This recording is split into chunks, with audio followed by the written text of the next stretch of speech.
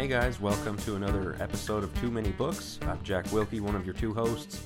Jack Dodgen isn't with us this time, but we've got a special treat in store for you guys this time, something we don't do a lot of, but we're wanting to do more of is author interviews.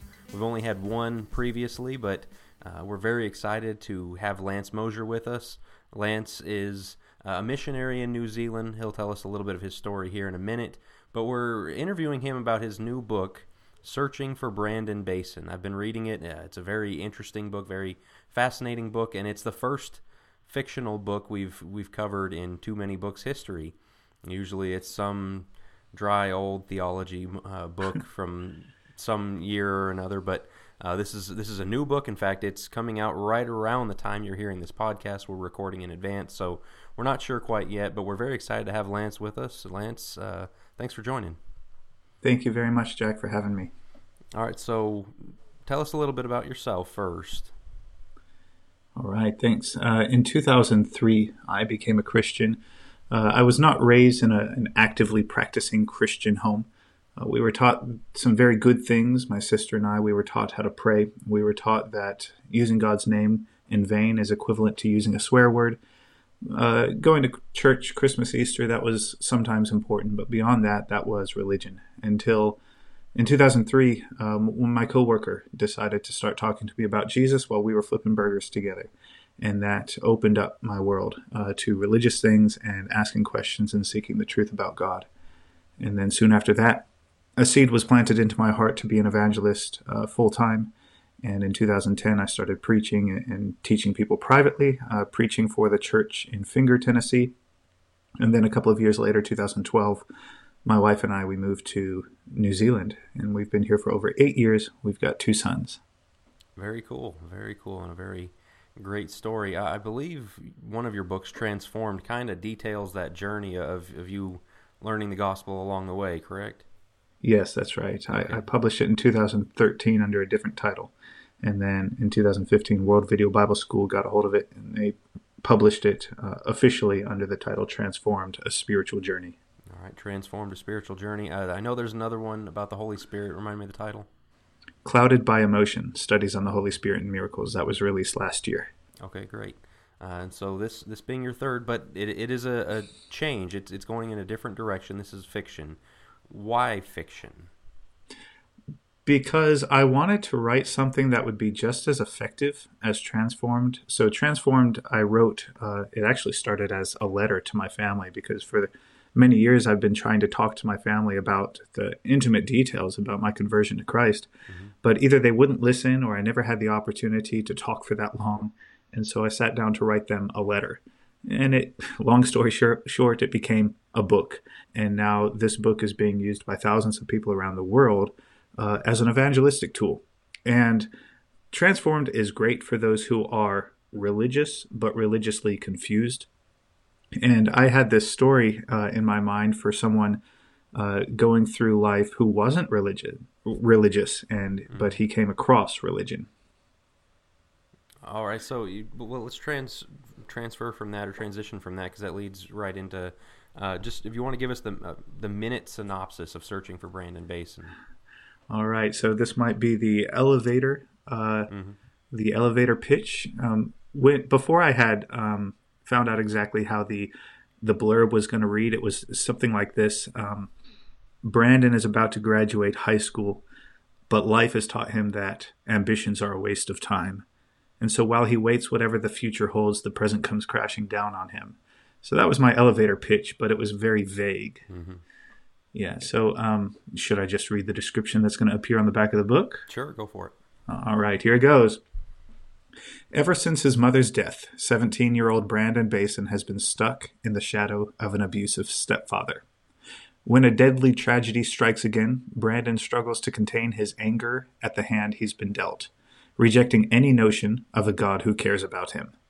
Suspended from school only weeks before graduation, Brandon stands at a crossroads.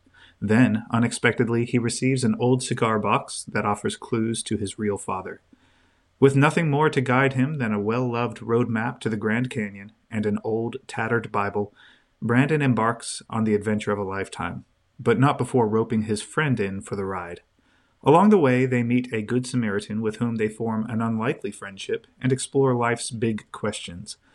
But just when things are looking up, Brandon discovers that what he left behind is much harder to run from than he thought. Join Brandon on his raw, yet touching coming-of-age journey as he searches for the family he never knew he had. Will he also find the faith he desperately needs? And then the tagline is, how far would you go to learn who you are? All right. I've read most of it. I haven't finished quite yet, and as such, we won't spoil it for any of the listeners, but it is very much the kind of book that at the end of every chapter, don't start reading it late at night, because every chapter is going to end and you're going to go, oh man, I've got to keep going. I mean, it really draws you in like that in the way the best books do. And I think that synopsis really captures, again, without giving away too much, just this idea of a journey. Tell us a little bit, again, we're not trying to spoil anything, but about the religious profile of our main character, Brandon. Right. When I sat down for this book, in mid-2017, I was ministering to a friend who had gone through yet another life-changing, horrible experience, and he kept citing God's providence in the midst of tragedy, and that really piqued my interest in how people can look at suffering and see that God is trying to lead you somewhere through your suffering. And since, you look at my life, and my life is pretty good when it comes to that type of things, most of the people that I've been close to that have passed away, they were old. So I've never really, I haven't a little bit, but not the way that some people, and especially not the way that Brandon has dealt with death firsthand. Mm-hmm. And so I needed to explore that through somebody else's experiences. And so I crafted Brandon's story. And so the prologue involves his mother when she's still alive, but then chapter 1 fast forwards a couple of years. And from that point forward, you're in the year 1999, and Brandon is still seething over the religious people who, with good intentions, said some horrible things to him. We've probably heard people say, when they face death or when a family member dies, that that just must have been God's will, or God must have needed them in heaven more than he needed them on earth, or the worst one is God just needed another angel. Right. And when they say those things, they have good intentions, but in most cases they have no idea how much it could actually backfire on them. They're trying to paint a religious picture of death, but if that's your God, then he's a needy God. I don't want your God. And that's Brandon's perspective. If God exists, then he has a lot of explaining to do. Right. And that's, one of the things that the book does so well is explore these difficult themes. The problem of evil, pain, and suffering is the biggest challenge outsiders have toward Christianity. And I was just talking with a friend today who's been through a number of tragedies. He's a strong Christian. But he was talking about how so much of the time, the literature, the sermons, all that on it is from a very cold, logical standpoint of explaining the difficult things that happen in life, and here's why, and God's providence, and, we don't know the answers to, and on a logical sense it works, but not everything in life is strictly logical. There is emotion in that, and I think, that's one of the things your book does very well, of many things, is show this from the inside, the emotions of a person who the logical answers don't really matter to them up front. That being handed that pamphlet that just says, well, somebody died, here's why, here's your answers. We're not that cold and removed from the situation. And so somebody who's going through tragedy, dealing with those problems, it's a very good look at from the inside. What are some of the other themes that you wanted to explore with this book? Friendship, for sure. Okay, for sure. So, not giving it away because it's important. You don't know at this point who is who when it comes to the friend on the back of the book. But, the idea of Brandon and his friend going on this physical journey and then meeting this Good Samaritan figure who, and it says that they form an unlikely friendship because you put Brandon and this guy next to each other and they have nothing in common, including their race. Mm-hmm. And so then they're put together and they form this unlikely friendship, which on the surface is great. They're happy, but then there's this tension where one of them is a devout Christian, and then Brandon is very antagonistic and pessimistic toward Christianity, and that rubs against them, and they've got to work out, if I'm going to spend time with you, how are we going to reconcile our differences in beliefs? Right. And that's one of the things I wanted to ask, and I'll save this question for a few minutes, but I think there are a lot of things reading through this narrative that Christians can learn about evangelism. And so we'll get to that in just a minute. As far as some of these themes, you mentioned friendship. We talked about the problem of pain. One of the ones I found really interesting and I thought was very useful to one with maybe coming from an outside view is the hypocrisy we see in Christians. Talk about that a little bit. Yeah, that was me. I'm writing my 17-year-old version at that point.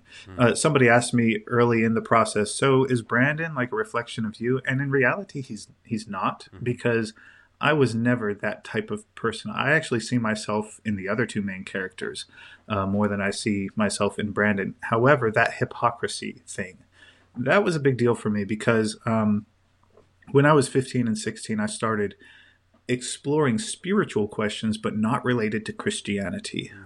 I played with Necronomicon, I played with atheism, played with karma, things like that, just because I knew that things must have a bigger explanation.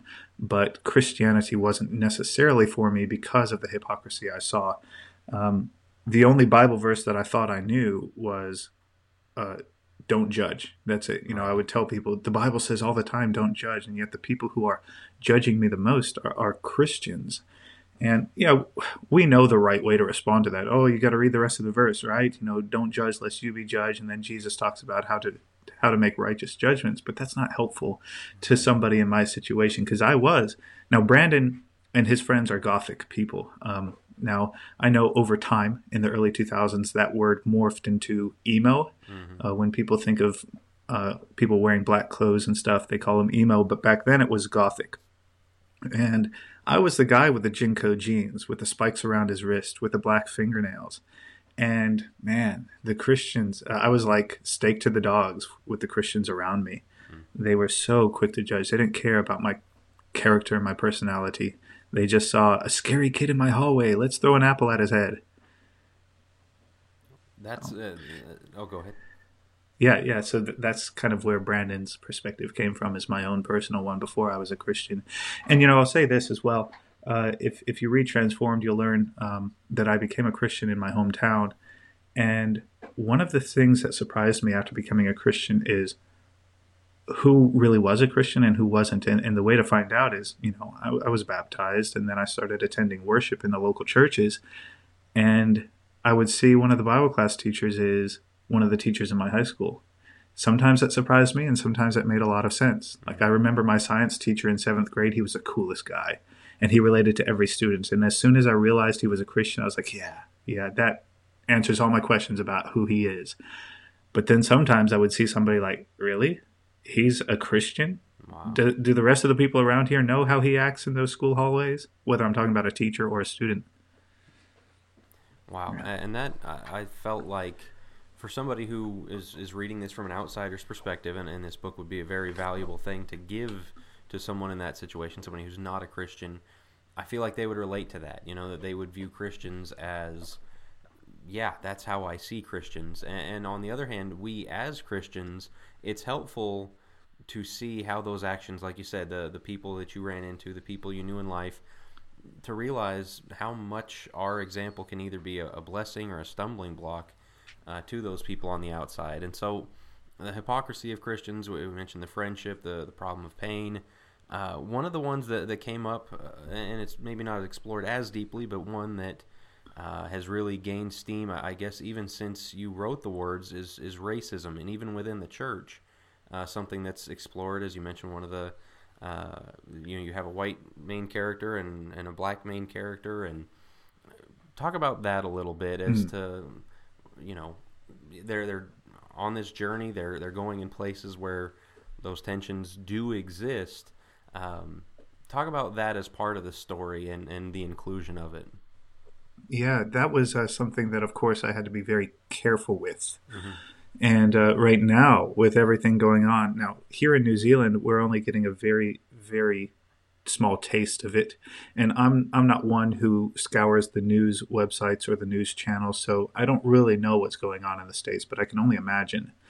And of course, I wrote this book before the George Floyd incident, Right. and so now I'm about to release it when all of this tension is so high. But it seems that it's going to be okay. It's not going to backfire on me because I wanted to explore this a little bit because one of my best friends is a black guy, and how it's been awkward for me for the times that I didn't know when I should bring that up in our friendship because the differences are obvious, but at the same time you're taught that if you don't talk about it then it doesn't exist, and this idea of, well, I should be colorblind, right?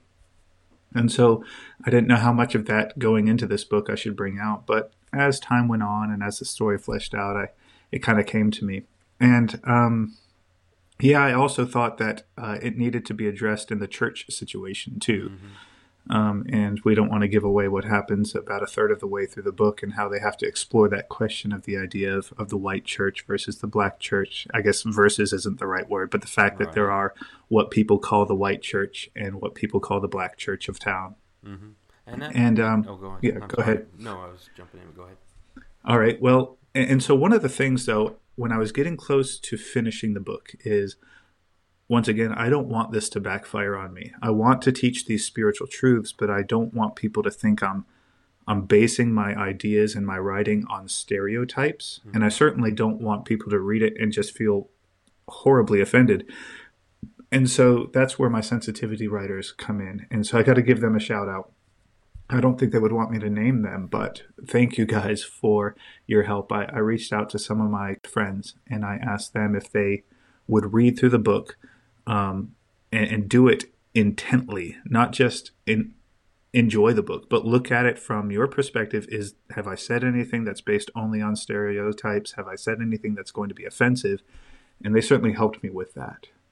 Yeah, and I think, as you mentioned, ahead of, written before the tension and before this really got brought to the forefront again in the way it has, it handles these themes very well. It brings up things that have been talked about, that need to be talked about, as you mentioned, as it relates to the church, as it relates to the world. And so I think it's just another thing that gives this book a lot of depth. It's a good story. As I mentioned, it's a page-turner and all that, but we're exploring some of these themes that are unavoidable in life, these things that we all encounter and deal with and have to learn and understand. And as you said, wanting to get that right and being sure to run that by people and make sure the tone was what it needed to be. And I felt that was, as I mentioned, it's not the major theme. It's not, one of the key themes that it stays on, but it's something that's in there. And I think it's something that's very helpful for this time, even if it wasn't written with these things in mind. And so there's plenty of other deeper subjects to go into. I don't want to keep you here all night as we talk about it, but hope and purpose and the big questions in life and all that. One of the things I thought was interesting is in recent years, especially the last 10 years or so, Christian movies has become a big industry, and with so many of them, there's a very, there are different ways to say it, ham-fisted, a little too on the nose, the God's not dead kind of genre. Yeah. This explores similar ideas, but it does it in such a better way. Were there things about that kind of thing you were wanting to avoid? I'm kind of putting you on the spot with this one, but I thought the book did such a good job of looking at an atheist and a Christian and their relationship, but not going down the tropes that come up in that kind of media a lot. Yeah, well, thanks for that very much. When I had this idea in my mind, but I didn't have it on paper yet, I described it as a raw, gritty, coming-of-age story. And when I gave that pitch to my friend Lucy, she said, you got to make sure that you follow through with that, because too much Christian fiction these days is fluffy. Absolutely. And yeah, she was right. And And I appreciated that so much because, and one of my early readers, he said, before he started reading the book, he said, so when it comes time to it, how do we pitch this to our friends because of that? Right. So many Christian fiction books and movies are all about chasing your dreams and your dreams coming true and romance and things like that. But is this going to follow that suit or not? And I just wanted it to be real to life. And before the show, you and I were talking about one of the characters. He has a smoking habit.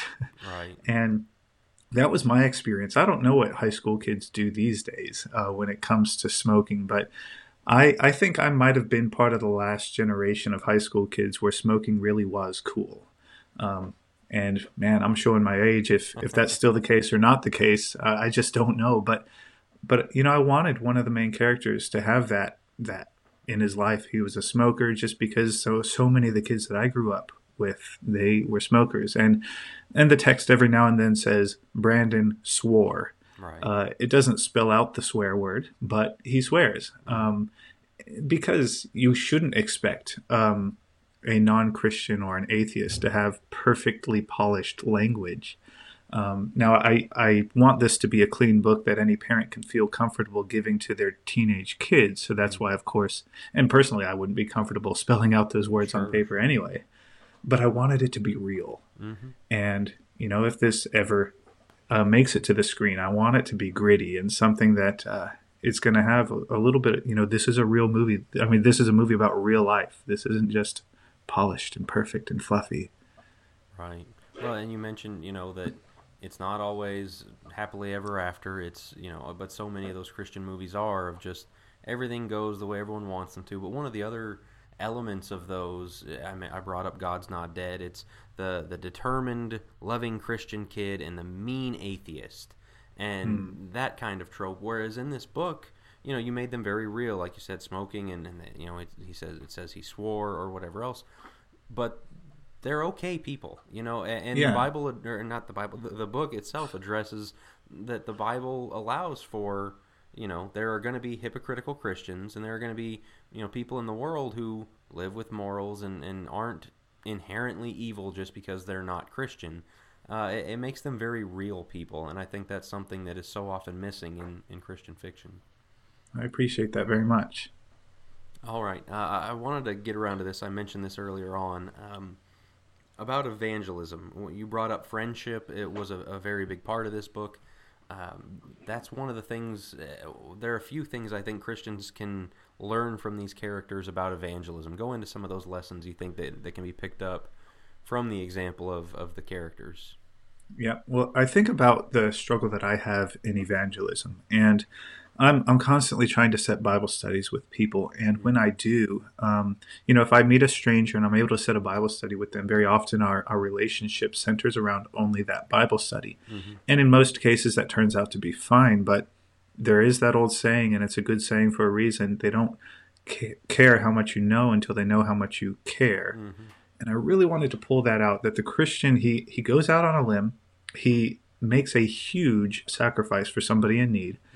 And that's before he ever offers to explain himself as a Christian.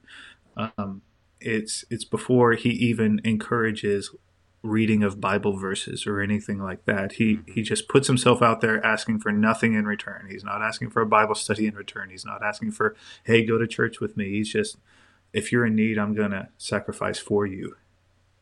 Right. And that kind of friendship, as you said, it's the key to people buying, people listening, people, again, the kind of people in the story, as I just mentioned, very real people we meet from day to day who have problems with Christianity, who view Christians as hypocrites or whatever else.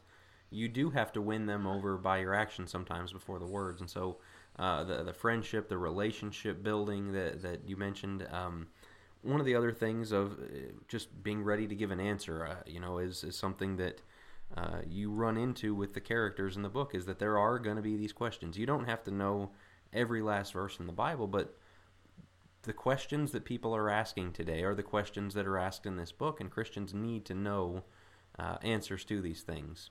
Yeah.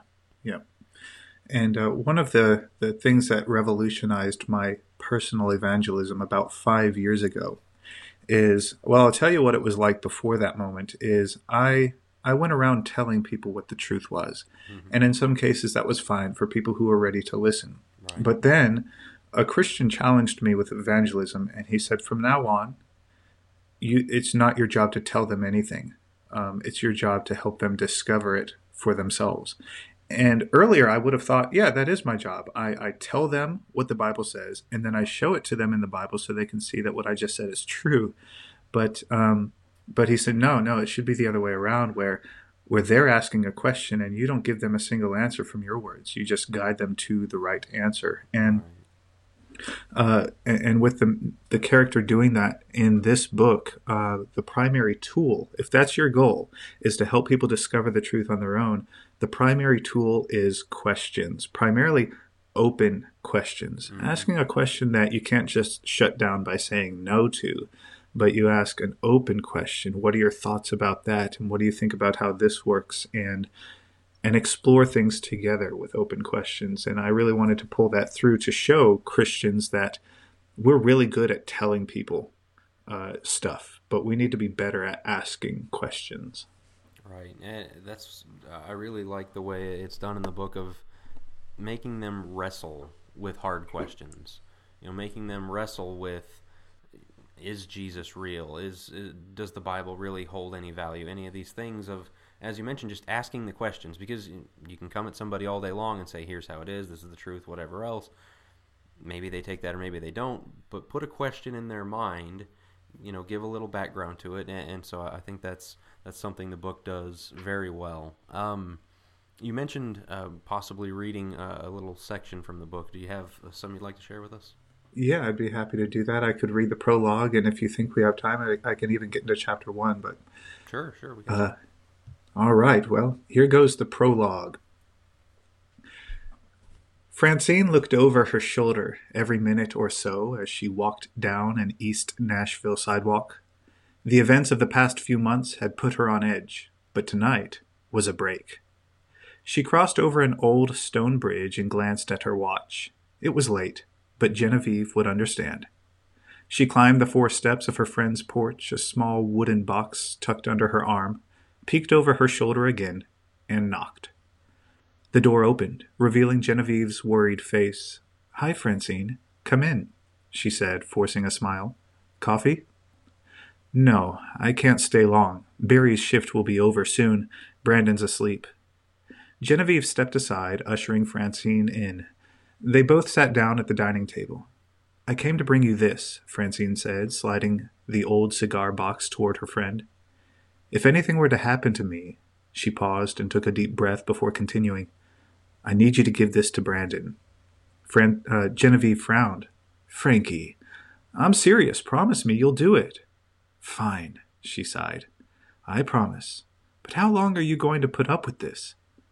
"It's just a phase. You know Barry's job is stressful. He works hard for us." "A phase? Phase or no phase, you don't deserve any of this." "Maybe I do, you know? I haven't been a good wife lately." Genevieve reached over and pulled up Francine's sleeve. "You're not a good wife? Tell me, what kind of husband does that?" Francine jerked her arm back. "I'm not here to talk about this. Just keep it safe, got it?" "Girl, you know I'm here for you," Genevieve said gently. "When have I let you down?" "Never. Thank you." The corners of Francine's mouth curled up a bit. She stood. "I've got to get going. But one more thing." Genevieve also stood, cradling the box in her hands. "Anything." "How's your shoulder?" "Fine," she replied, a note of surprise in her voice. "Fully recovered. Surgery was almost a year ago." "Good. I was wondering, do you still have your medicine? You know, the stuff that helped you sleep in the beginning?" End scene.